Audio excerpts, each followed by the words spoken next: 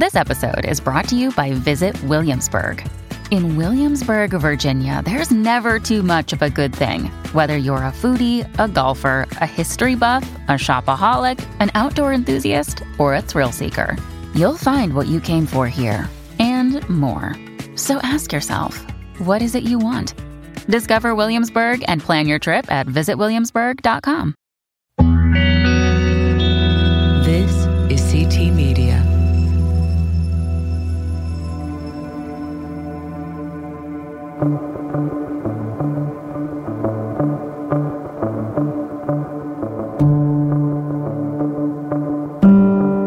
There's a question I've heard again and again from listeners to the podcast. It has to do with the language of spiritual trauma, and what do we mean by that? If you've listened to the series itself, then you've heard various stories of damage, disorientation, and deconstruction that happened in the aftermath of the collapse of Mars Hill. But how do we account for the varying levels of impact in the lives of members of the church, or in the stories of people who've been wounded in other churches with similar collapses? Today on the show, we're going to try to answer those questions, to begin to understand in concrete terms what we mean by spiritual trauma, how it affects not just the mind and the soul, but also the body, and how we understand it in a time when therapeutic language gets tossed around all too easily. And we're going to begin to explore, for those who've suffered it, how they might begin to heal. My guest for this episode is Andi Kolber. Andi is a licensed professional counselor and the author of Try Softer. She specializes in trauma and body-centered therapies and is particularly interested in the intersection of faith and psychology. She's also a survivor of trauma and brings her own experience of change, healing, and life with God into her work. From Christianity Today, you're listening to the rise and fall of Mars Hill. Today's episode, Healing and Resurrection After Spiritual Trauma. When somebody comes to you out of a really difficult church experience, where's the threshold where you start to see this was spiritual abuse, they've got signs of spiritual trauma? A place to start, and really when we're talking about any type of trauma, and abuse is a type of trauma, I really begin with the body.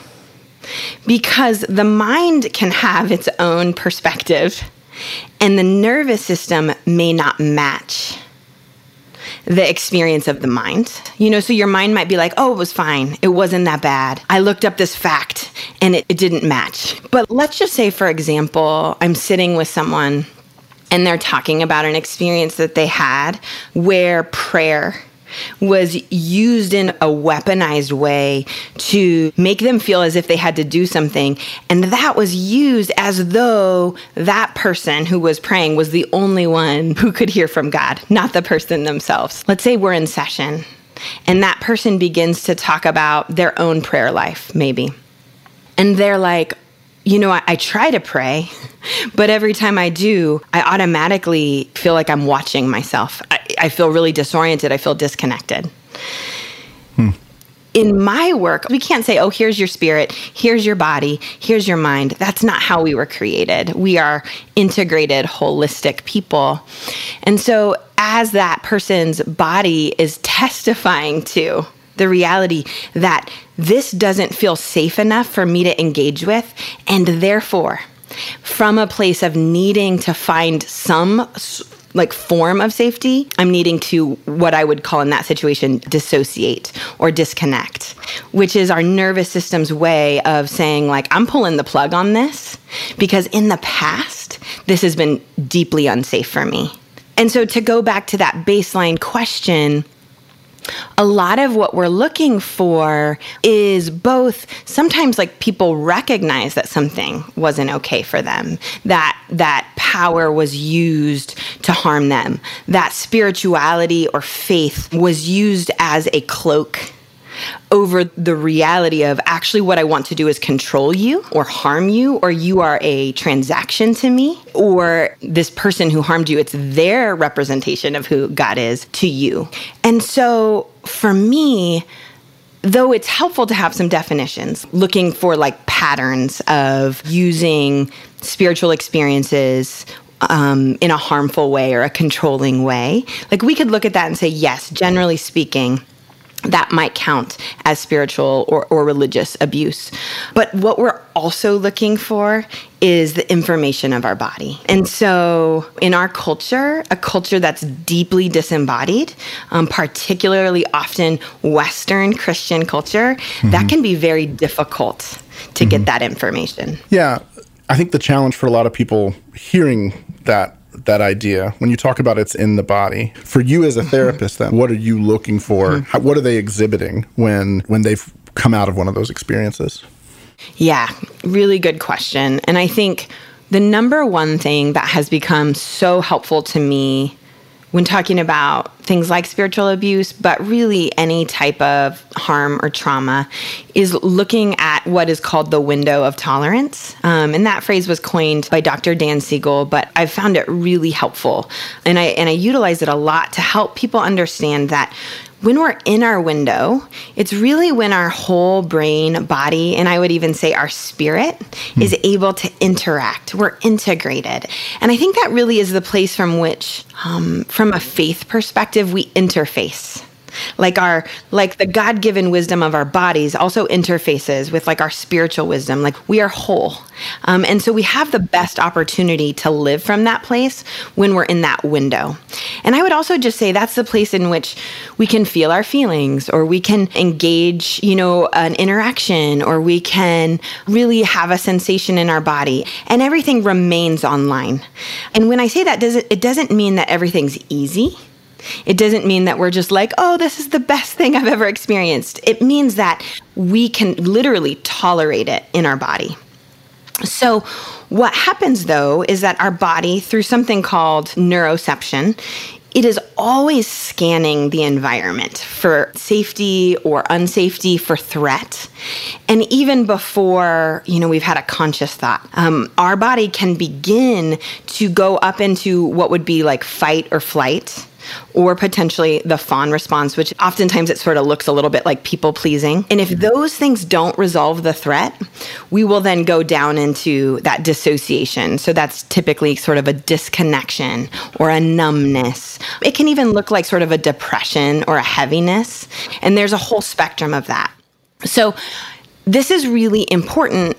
And this for me is when I talk about the language of the body and listening to the body. When I am in session with someone, first of all, part of my work as a therapist is to be really connected to my own body.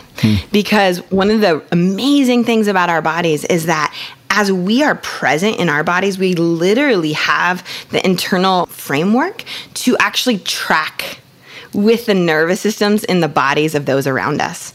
And so as we do that, for me as a therapist, I'm sort of noticing. I'm noticing cues. Like, is someone they're saying how much they love their church, but they're agitated and they're like maybe even starting to sweat, or, they're looking at the door because their body is like, okay, this isn't safe anymore for me to talk about this. And so part of my work as a therapist is both noticing that, tracking with that person, and helping them to recognize what is it that they need in that very moment to help bring them back into their window of tolerance. So for some people, that might mean that they can't just dive into their story.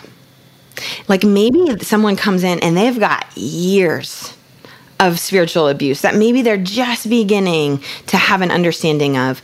Oftentimes, I will give them a very, very quick overview of how I do my work so that they understand why it may be important for them not to just go into that verbal description of what happened. Because I think our bodies are so designed to want to heal. But what can happen is it's almost like a car that gets stuck in the snow. And you're just putting the gas on and those wheels are spinning, but you're not going anywhere. And I think if we dive in sometimes too quickly and we're not honoring the pace of our body, so if we're not noticing the cues like, I sometimes use the words activated. I'm getting super activated as I tell this story.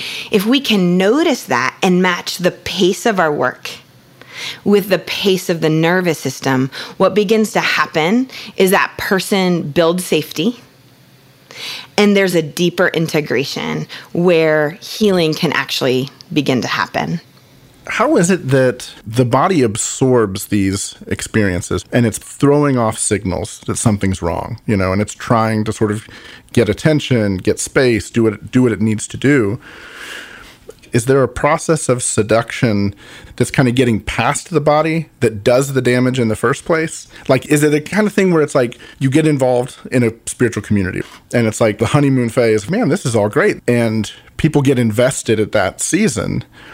And then when those alarm bells start going off, it's almost like they've got the cognition at that point that says, no, I have a story that tells me why I should be here and why I should stay committed to this place. Mm-hmm. And then is that the conflict? Like the body is saying, you got to get out of here. This isn't safe. You're being manipulated. There's all these reasons why you should go.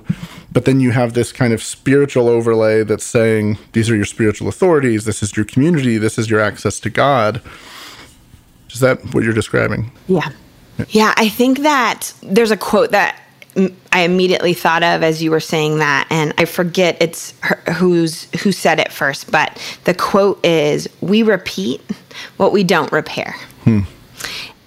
And I think, your question of, is there a point at which we're just we're bypassing the body, and then the body and the cognition are sort of fighting each other, because the cognition might be, I have to listen to my pastor. I have to listen to these people who I believe are my spiritual authorities. And so then that's in conflict with my body, and I don't know what to do with the conflict. So I'm just going to submit to the cognition. For a lot of people, that's where they find themselves really stuck in many situations. And so coming back to that quote, we repeat what we don't repair. One of the things that it makes me think about is how we were formed, perhaps like in our early years around faith, what we were told, the messages we were given, even around what does authority even mean? Mm-hmm. What does it mean to have a body? What does it mean to listen to that body? What does it mean to be in relationship, period? Mm-hmm.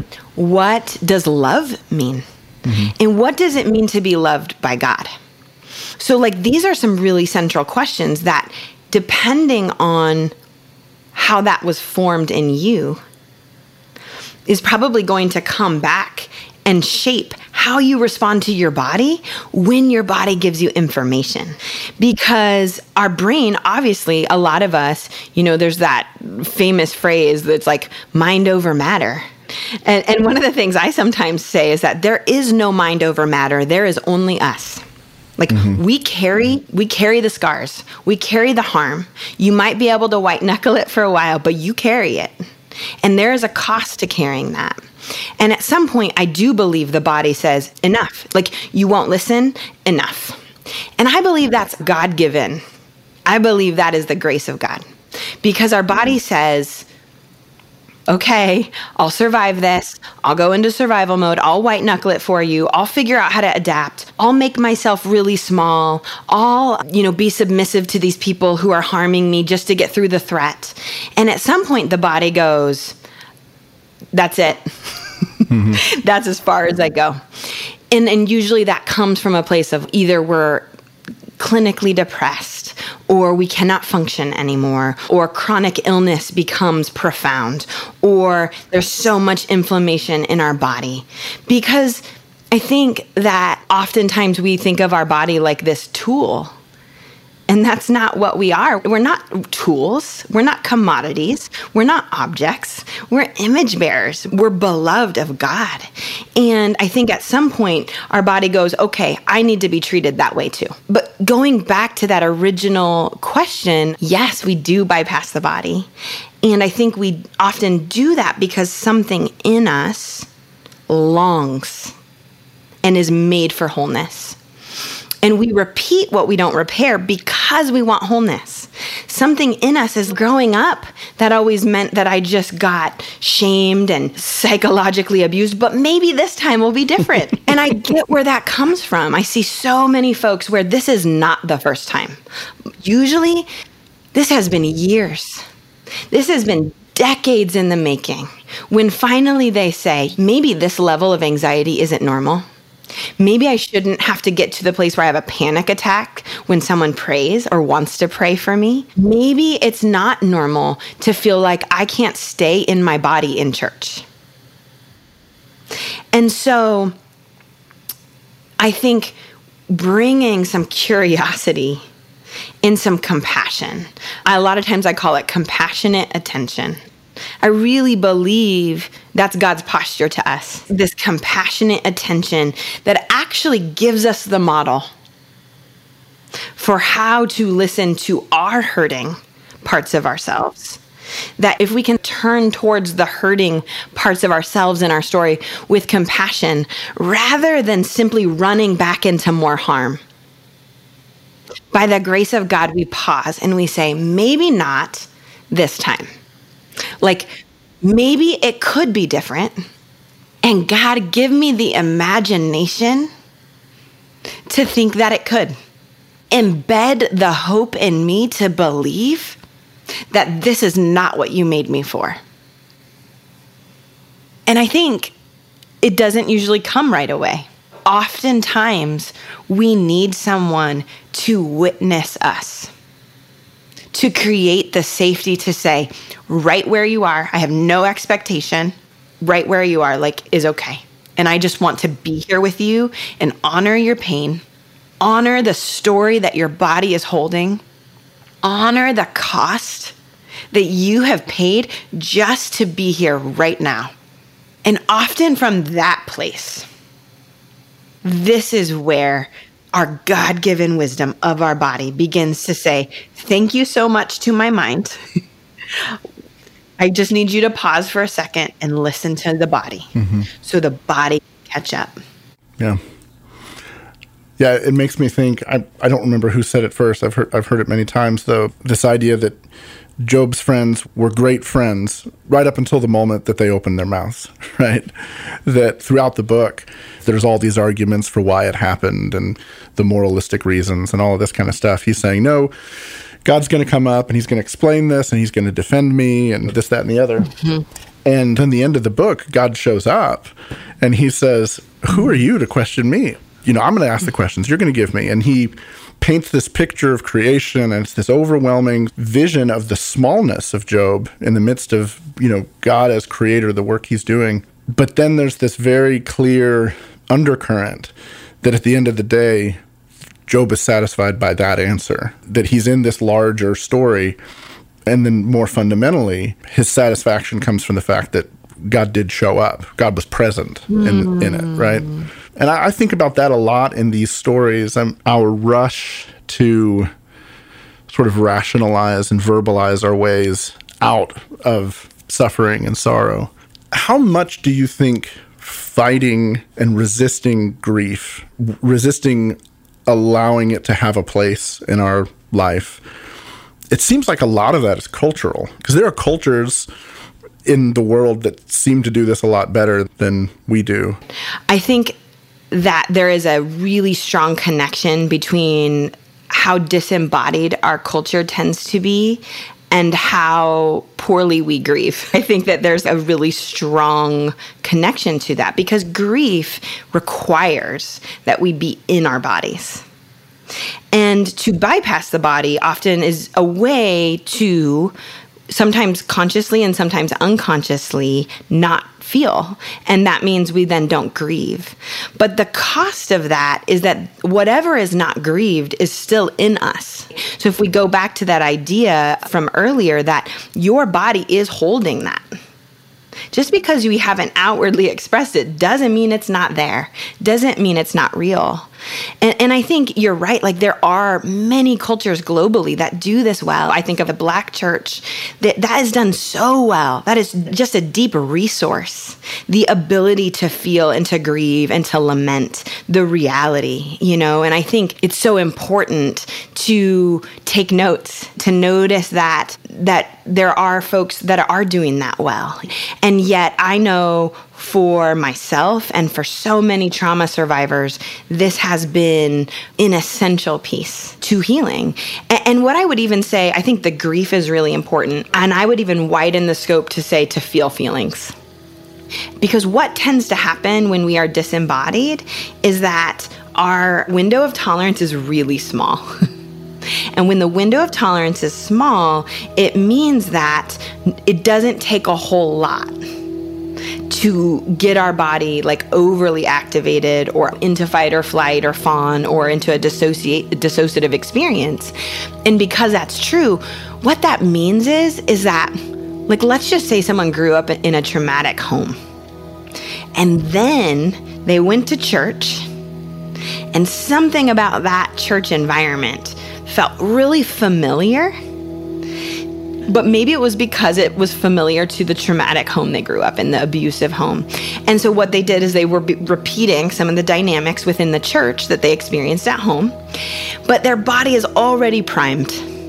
They're already primed to become more traumatized because their window, because of unresolved trauma, they are, first of all, not aware of the information of their body. But then when something really painful happens, their body is going to be more likely to internalize that as trauma versus when we can grieve, when we can feel, when we can be appropriately angry, when we can advocate for ourselves in the ways that we need to, when we can also have joy, when we can be encouraged and received, which is also part of that window of tolerance discussion. It's like a container that has more room.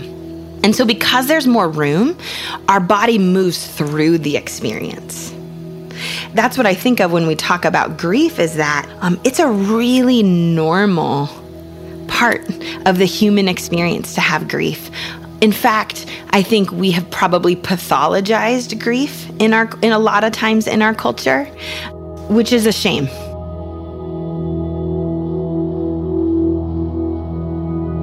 We'll be right back.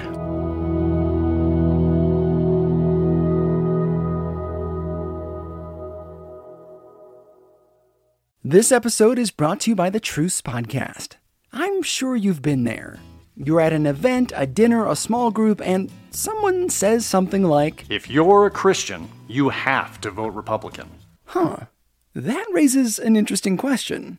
How did evangelicals like me get to the place where we just assumed we'd all vote one way? This season on the Truce Podcast, we're diving deep into the complexity of the 1970s and 80s to understand how evangelicals tied themselves to the Republican Party. It's a story that involves murder, corruption, redemption, and our need to be heard. I'll be talking with celebrated historians like Rick Perlstein, Pulitzer Prize winners Frances FitzGerald and Jesse Eisinger, and some of the best guests I've ever had. Truce is the show that uses journalistic tools to look inside the Christian church. We press pause on the culture wars in order to explore how we got here and how we can do better.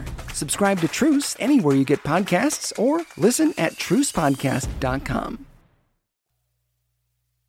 It makes me think of the flip side of some of this as well, which is, I remember having a conversation with a good friend a couple of years ago. It was actually before I had started working on this series. And this was a guy who had been sort of in the mix in this cohort of guys who planted churches in the early 2000s and, had seen the whole deal and then had his own kind of moral failure and had to leave ministry for a time and go through a restoration, reconciliation process. And I think for someone in the shoes that he was in, he had done an admirable amount of work. I remember talking to him, I was talking to him about this, and I was just kind of trying to understand why there is this phenomenon, why you just see it again and again, and the patterns are the same, and the abuses are the same, the sort of bullying, the narcissistic tendencies, all the rest of it. Why does it repeat? And I'll never forget, because he did not miss a beat from the moment I said that. And he goes, "Oh, it's dad stuff. It's all dad stuff." And he just named half a dozen people that he and I both knew who had done the same thing, and was very quickly able to go, father story, father heartbreak. And that was his own story too. As you talk about what we don't repair, we repeat.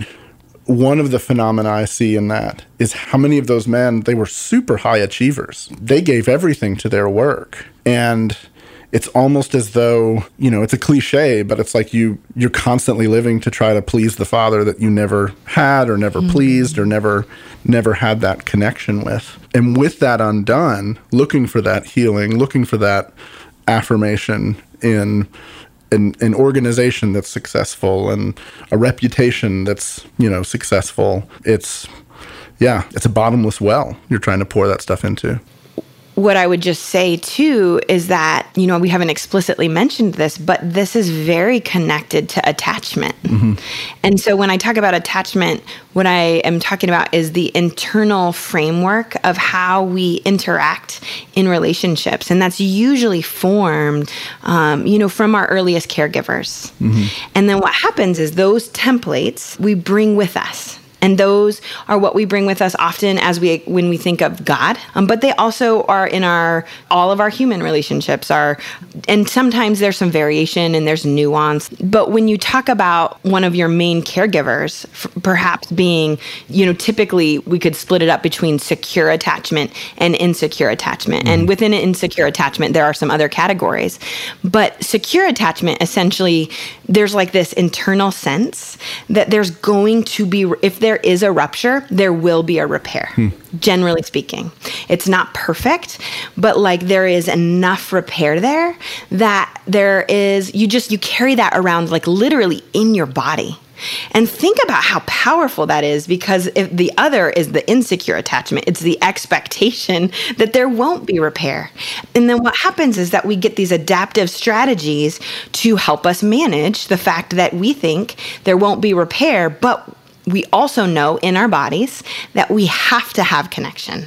It's literally essential to our survival. It's not just ornamental, it's essential. And because that's true, if that's projected onto God, first of all, wow, some harmful theology comes out of that. But then also, let's say that's what we're carrying with us. If you're a leader, or if you're a parishioner, like a congregant, you're also carrying that. And so it can create this very sometimes harmful and even could be toxic cocktail that feels familiar.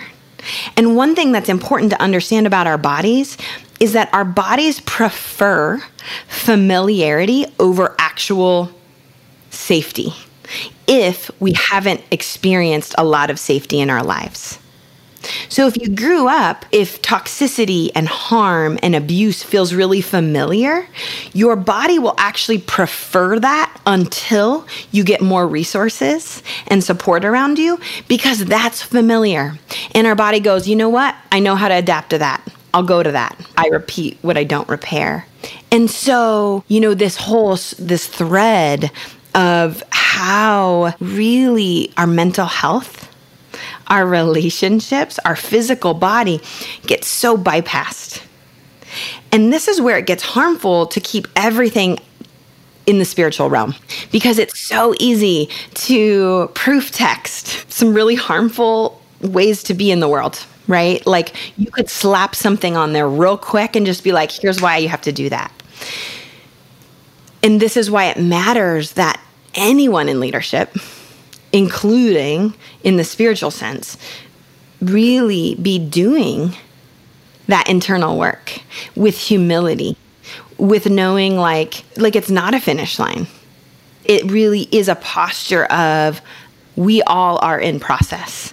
None of us are fully complete. None of us have it all together. And at different times, we're going to need, additional support. We're going to need someone to be able to give us direction, or multiple someones, definitely community. And so I think all of this becomes connected to those things that get passed down to us. And it gets especially harmful when we put it only under the realm of spirituality. No, there's so much there. I want to make sure, though, we talk a little bit about when you're in one of these unhealthy communities and you're wrapped up in those relationships that are, whether you want to call them toxic or codependent or whatever, not always, but hopefully, there's this moment where the spell breaks. And all of a sudden, you have this thing where all these hints and all these moments of uncertainty and all of them, something happens and it coalesces, and you wake up and you go, wow, I just see a ton. And oftentimes this is a traumatic thing. Some of the stories told in the podcast are these stories of, it happens when people get fired. It happens when they get cut out of ministry. It happens when they raise a question and the force with which it's responded. And oftentimes where people find themselves when the spell breaks is they feel like they're in zero gravity. They don't know where the ground is. They don't know where they are. And because those unhealthy communities are so all-consuming of their lives and their relationships and everything else, the isolation that they feel, the loneliness that they feel is just incredibly profound. Yeah. Where should someone who's in that place, where do they begin to look for healing? Yeah. When I hear you describe that experience, what it makes me first think of is just profound disorientation is the word. And I think particularly abuse survivors, spiritual abuse survivors, that is a very common thread. Everything that I thought I knew, I don't think I know anymore. And I think I want to just normalize that if you are a person listening to this and you have had that experience, you are not alone. This right here, when we talk about our body giving us information, this is it. This is the information. And I'm not saying it's like the be all end all, but it's just a really important piece of the fact that our body is literally saying to us, this is too much. This is not safe. And so even though that feels like almost like, hey, where's my checklist? Like, how do I, let's get to healing now. But I think what I want to just do is actually slow that down. And the reason why is because we do have this tendency, especially once you've noticed that, oh, wow, this is really happening. It really is as bad as I thought it was, maybe worse. Maybe I don't even have a sense of how bad it is. I think the first thing I would just say is that pacing yourself in this process is going to be truly essential. One of the things I say a lot is the more complicated the trauma, the more complex the healing. And so if you are a person who's recognizing that this is complicated, this is not, oh, here's your Band-Aid and we fixed it. And it's here's all the relationships that are wrapped up into this. Here's my faith that's wrapped up into this. Here's how my family and our community and all these things, it's all wrapped up. And so I think that in a way, the very first step is honoring, is recognizing this is real. What I'm going through is real, and it is probably pretty big for you. And that is so normal. The second thing I would just say is that to know some really basic skills is going to be really helpful. One of the things I talk about a lot is something called grounding. And grounding is something that is essentially using our 5 senses to come back into our body. And specifically what I mean by that is to come back into our window of tolerance. Because our window of tolerance is the place from which you can begin to plan, right? Like to be able to maybe find a therapist or to begin to make a plan of rebuilding some safety, whether that's needing to take some time away from that particular church or from church in general. Like you really need your prefrontal cortex online for that. And that prefrontal cortex is only available to you when you're in your window of tolerance. So grounding is, a really basic thing that you can do with that is using your, 5 things you can see, 4 things you can hear, 3 things you can touch, 2 things you can smell, and 1 thing you can taste. Now, that's just an example. There's lots of ways to do grounding, but if you're just starting this, and for some folks hearing this, they're going to be like, okay, that sounds kind of woo-woo. I get it. I get it. But if you have lived outside of your window for a long time, or if you have been on the edges of your window like most of the time, this is going to be a little bit challenging at first, but I just want to encourage you to give it a try. Because what we're trying to do is actually tap into the wisdom of your body so that you can take some further steps, such as, and these are things, Mike, we've talked about in the past. I would encourage you to try to find a trauma-informed therapist. So someone who has an awareness of the body. So that's typically someone who has a background with things like EMDR or perhaps things like somatic experiencing. And so part of what you're going to want to do is you have to begin to build some sort of stability, some sort of safety, so that you can make your plan of action. Because the reality is that every situation does have some nuance. I wish that there was just like a 1, 2, 3 and you're done thing. Right. But sometimes this is going to mean that you're able to really engage the community and ask for help and ask them to participate. But sometimes it may not. And that's okay too. That's normal. And I think that in order to do that, it's going to be important that you gain some place where you feel like you can really be integrated and supported as you make that plan of action. There's been this growth in the use of the language of trauma that I don't know that it's always helpful. Christine Rosen wrote an article in Commentary talking about the creep, the term to sort of apply to everything. Mm-hmm. And in the story, there's a quote from the author of The Body Keeps the Score, which is, a best-selling book. It's kind of everywhere, but it's about trauma. It's about a lot of this stuff. Mm-hmm. Are you talking about Bessel van der Kolk? Yes, yeah. But even he, there's a moment in this article where, he's commenting on the expansion of the term and the way it's ubiquitously being applied.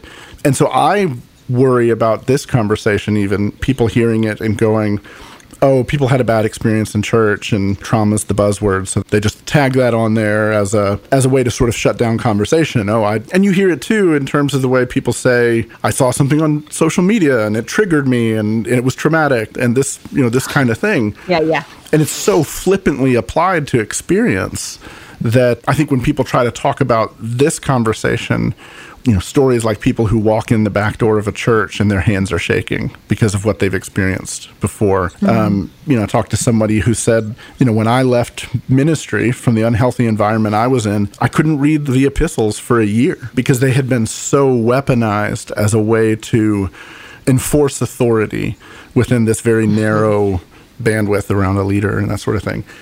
There's a wide gap between some of those experiences. Mm-hmm. And I wonder how you think about that, because it's also very difficult because you also want to be sensitive to people. Things hurt. Yeah. And there's a spectrum there. I'm curious if you wanted to comment on that at all. Yeah. I think the first thing that it makes me think of is, and this is really misunderstood in our culture, and what I would say is probably the leading element of this that is probably misunderstood is that not all pain is trauma. And when I talk about trauma, what I am really talking about is something that has overwhelmed our nervous system's capacity to cope. And therefore, what is happening is that the experience itself is actually stuck in our body. And if that experience is then reactivated, we re-experience something that was from the past as though it's in the present. Now, when I'm saying that, there is a huge spectrum, meaning that something may be disturbing, and that is really uncomfortable if it gets activated, but that might look a little different than someone's trauma that's activated of being trapped in a burning building. Now, that's not to minimize the first person's experience. I think in order to do good body-centered work, we honor the body full stop. And I don't say that from a place of the body has all the answers. I say it from it has to be part of the work. It has to be. Otherwise, we are creating circumstances in which if abuse or trauma is not already happening, it's going to happen, and it's going to be probably more significant because the person doesn't have the internal framework to move through it. But so when I go back to that original idea, not all pain necessarily becomes trauma. I think we misunderstand because I felt pain. First of all, it doesn't necessarily mean it became stuck. If you can process the pain, God willing, you can. I hope you can. That's what we are made to do. Our bodies are actually designed. Our bodies are amazing. And the things that I have watched people heal from, it's profound. It's like watching a miracle in process. It's so cool. And so I know this to be true because I've literally watched it and I've experienced it myself. But if we call all pain or discomfort trauma, first of all, then we take away some of the power and the preciseness of the term. Because being uncomfortable doesn't mean that we are traumatized, right? Being uncomfortable might mean it may be a little bit activating to our nervous system. So here's where some more nuance is needed. Just because we feel activated doesn't necessarily mean someone is harming us. And it may mean, though, that we still need to do some things to care for ourselves. Like we may need to have some boundaries, even if it's not about that person. Like that person who perhaps is activating us may truly not be doing anything harmful. But based off of your experience and something that happened, that may be triggering. And so we have to separate that out from abuse. Because just because we're triggered doesn't necessarily mean we've experienced abuse either. Now, with all that said, I do want to just say that many, many folks that I've worked with, you talk about not being able to read the epistles for a year. I mean, I've known folks who years they can't interact with the Bible. And I say that from a place of just honoring the spectrum, and that for me, the only way that I see this working together is if we hold the inherent mutuality and reciprocity that is required as humans as we keep the discussion about trauma. Because if trauma just becomes another way to say, well, you hurt me, so now I can hurt you, that's where we lose it. Like we lose the humanity. And that doesn't mean like mutuality and reciprocity doesn't mean that we don't have boundaries. It doesn't mean that we don't say like, hey, this wasn't okay, or this needs to change. But I do think it holds on to the inherent reality that we are all humans and we're made in the image of God. And that there is something about that inherent dignity that if we lose it, we're in trouble. And at times we have lost it, right? And it breeds more harm. And so to me, I mean, I get how it's like it gets to be the catch-all term and all this stuff. It's like, I don't know that person's story. Sometimes I use the words like disturbance, like it was disturbing to my body. And I think that validates the reality that something about that was really hard for me. And I am an advocate for saying like, okay, what do you need to do to listen to your body? Was this about a past situation? Is this about past and present? Is this only about the present? It requires wisdom and support to often navigate those situations. And I think that's really normal.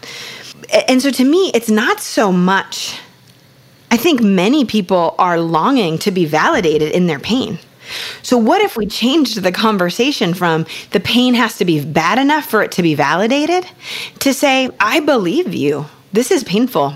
I get it. Like if we created the kind of culture where people didn't have to compete to have their pain heard, it would shift. And so I think instead of having to be like, you know, yes, you meet the diagnostic criteria for this and this, it's like, listen, if you have these emotions, like, I just want to free you up to feel those feelings. And obviously not in a way that's harmful to others, but like, I trust that God gave your body wisdom and there is a way that can move through. And as it does, I believe that you're going to know and be able to imagine what comes next. And I think what happens is we just get really stuck on, I want to be seen. I want to be heard. I want my pain to be valid. And here's the thing, your pain is valid. Full stop. We'll be right back.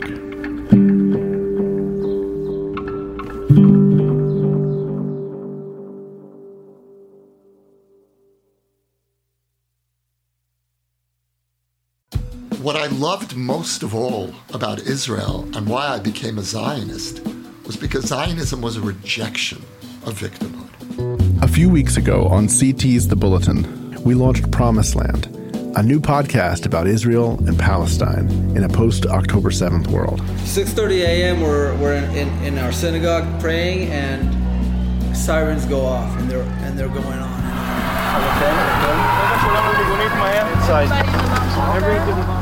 Based on interviews and conversations captured on the ground in Israel last November, it's an exploration of the spiritual, political, and historical roots of the conflict. When there's a weak Israel, every Jew in the world is weak. And why should a Russian Jew who has nothing to do with this land come here? Why? I mean, if you want, you can give them Texas. You love them so much. I am alive because I didn't come home. But all my friends that were here were murdered. Here, over there. This week, Promised Land moves to its own feed. You'll find links in the show notes, so if you haven't heard it yet, you can go catch up and catch the new episodes as they come all in one place.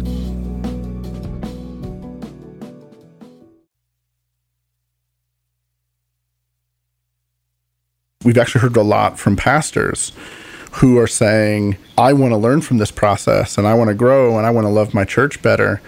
But I'm also finding, not just because of the Marcel podcast, but because of the broader culture, this broader phenomenon of abusive pastors falling, pastors whatever, like they're dealing with such a culture of mistrust at times that you know, the conversation becomes weaponized towards them. I mean, I know a lot of guys who they're ready to quit. They're like, if I had another job, I'd be done. And obviously I'm not like trying to vouch for or defend every one of them either, because I don't know. But I love what you said a minute ago in terms of how do we approach this in such a way that recognizes that the image of God, you know, is at work inside all of us, including those that hurt us, including those that wounded us. One of my favorite quotes is Mark Maron, the comedian, has a podcast called WTF. And he's got these very narcissistic parents and, you know, they divorced and there's all this pain and from kind of his relationship with the two of them. He was notoriously like a very angry person for many years. And even into the early years of his podcast, it's been interesting to listen to him for a decade because you've heard him kind of temper and grow into some wisdom and gentleness. And it's really interesting. But he said one day, he said, you know, my process of kind of healing and making peace with the world and making my peace with my parents was when I just woke up one day and realized, oh, these are just some assholes who had kids, you know? Like, and it's funny, like it's a funny comment, but it's also a really compassionate comment. We often don't know what we're stepping into when we try to parent or we try to lead or we try to have these kinds of relationships, and we hurt people. And I think about that word grounding. I think about the connection to humility. I mean, David White talks about how the word humility means like of the earth. Yes, I love that. Like, I think part of what's fascinating about the moment we're in as well is that there's a shift from kind of the movement thinking of the mega church growth phenomenon that says we're going to change the world, you know, for Jesus. Sometimes that gets shifted into just another kind of grandiosity that's like, well, we're going to reform the culture. Yeah. Instead of saying like, no, like we're going to be Job in front of a mysterious God in a overwhelmingly complex world. So I don't know, that's a lot in response, but I think this is such a complex story. So complex. And I think the desire for quick solutions is so, I know it from my own life, wanting the quick solution. And I've written about this elsewhere, but like for me, the experience of grief, of losing my dad, was the very thing that opened up my ability to grieve in the other ways that, you know, that I've had painful experiences in the church. Yeah. So.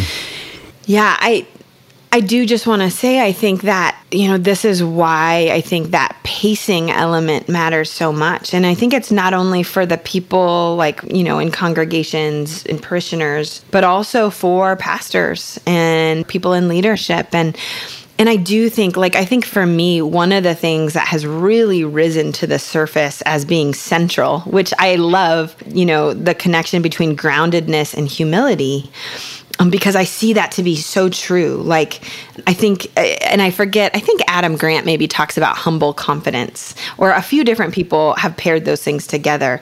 But I think at our best, you know, at our God-given, like, self-best, we are humbly confident. We are in touch with the reality of our belovedness, and yet we are in touch with our fragility. And those two things together are really beautiful. And I think that we need that for such a time as this on both sides. And I would just say, you know, I think it's important always, especially with pastors, and probably they may already know this, but to recognize there is an inherent power differential. So even just by holding that position, even that, like someone may not even know you. They just know you hold that position. And that in and of itself may be hard for them. And I think it's a challenge to separate that out a little bit and to say, you know what, like you, beloved person of God who has a hard time with my position, like I just free you up to be like, to go on your journey with God. Because I am not God, because I am limited, I just bless you. I bless you because I know that God of the universe does hold it all. And it's only when I'm connected to that humility, God, what's my part to play? That also then allows me and really opens me up to my belovedness too. Because when I push up against my limits, which we do all the time, which is really normal and okay and really healthy, we can fall back into the belovedness to say, it's okay.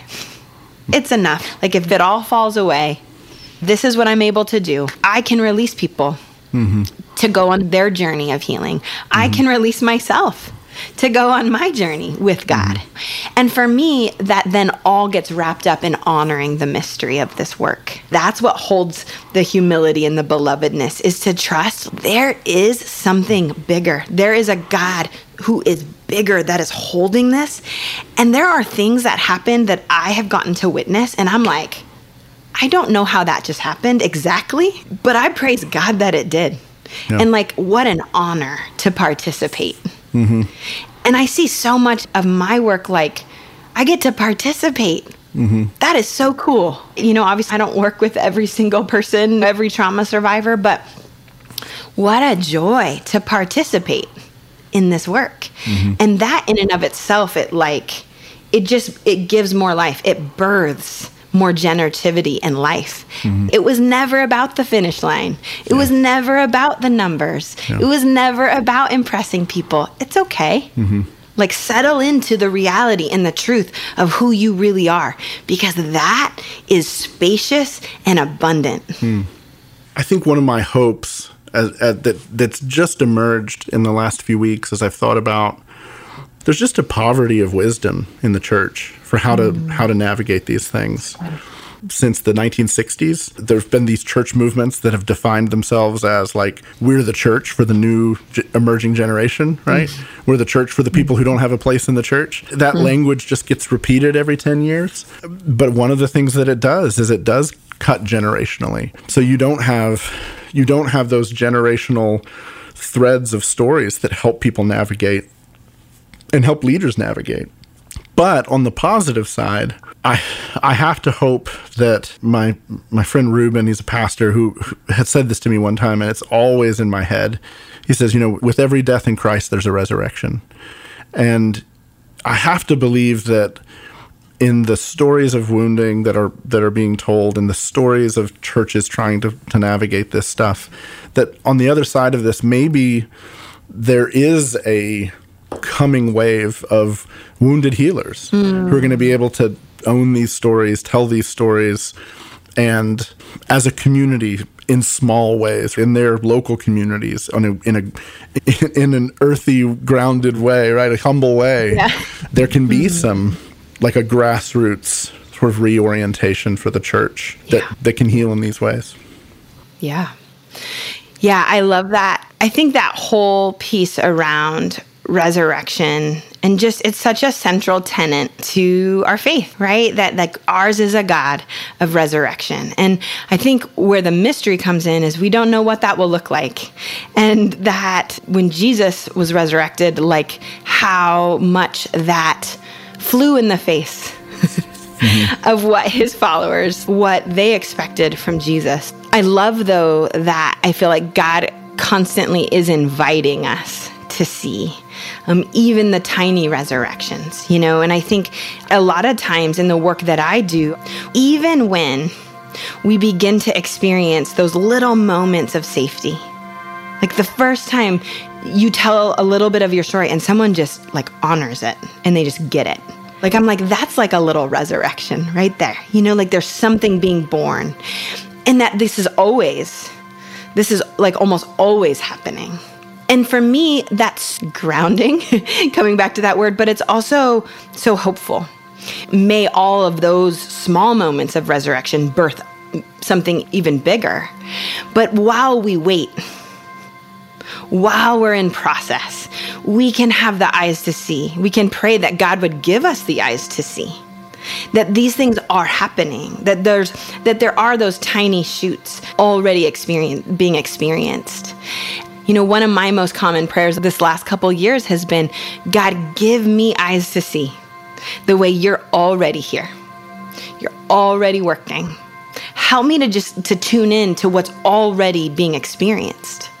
Because I think so often, particularly in our pain, which is so valid, we miss it.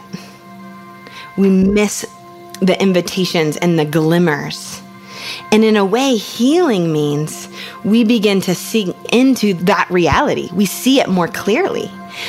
And then we are better able to access, like God is already here, never left, right here with us, grieving with us, but also birthing us to something new. And so that just gives me a lot of hope. Thanks, Andi. Yeah, absolutely. Thanks for having me.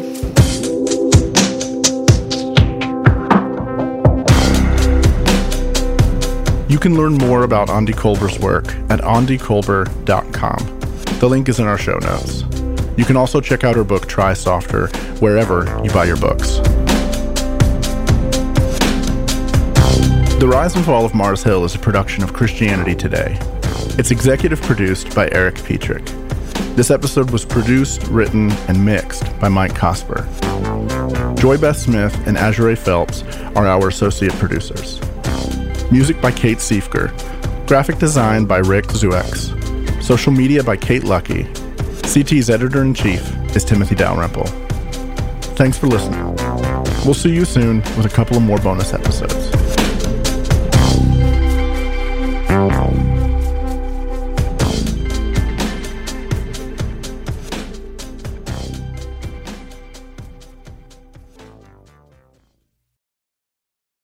Every day, CT testifies to the reality that Jesus is alive, transforming his world and bringing his kingdom to bear. Jesus transforms, CT equips.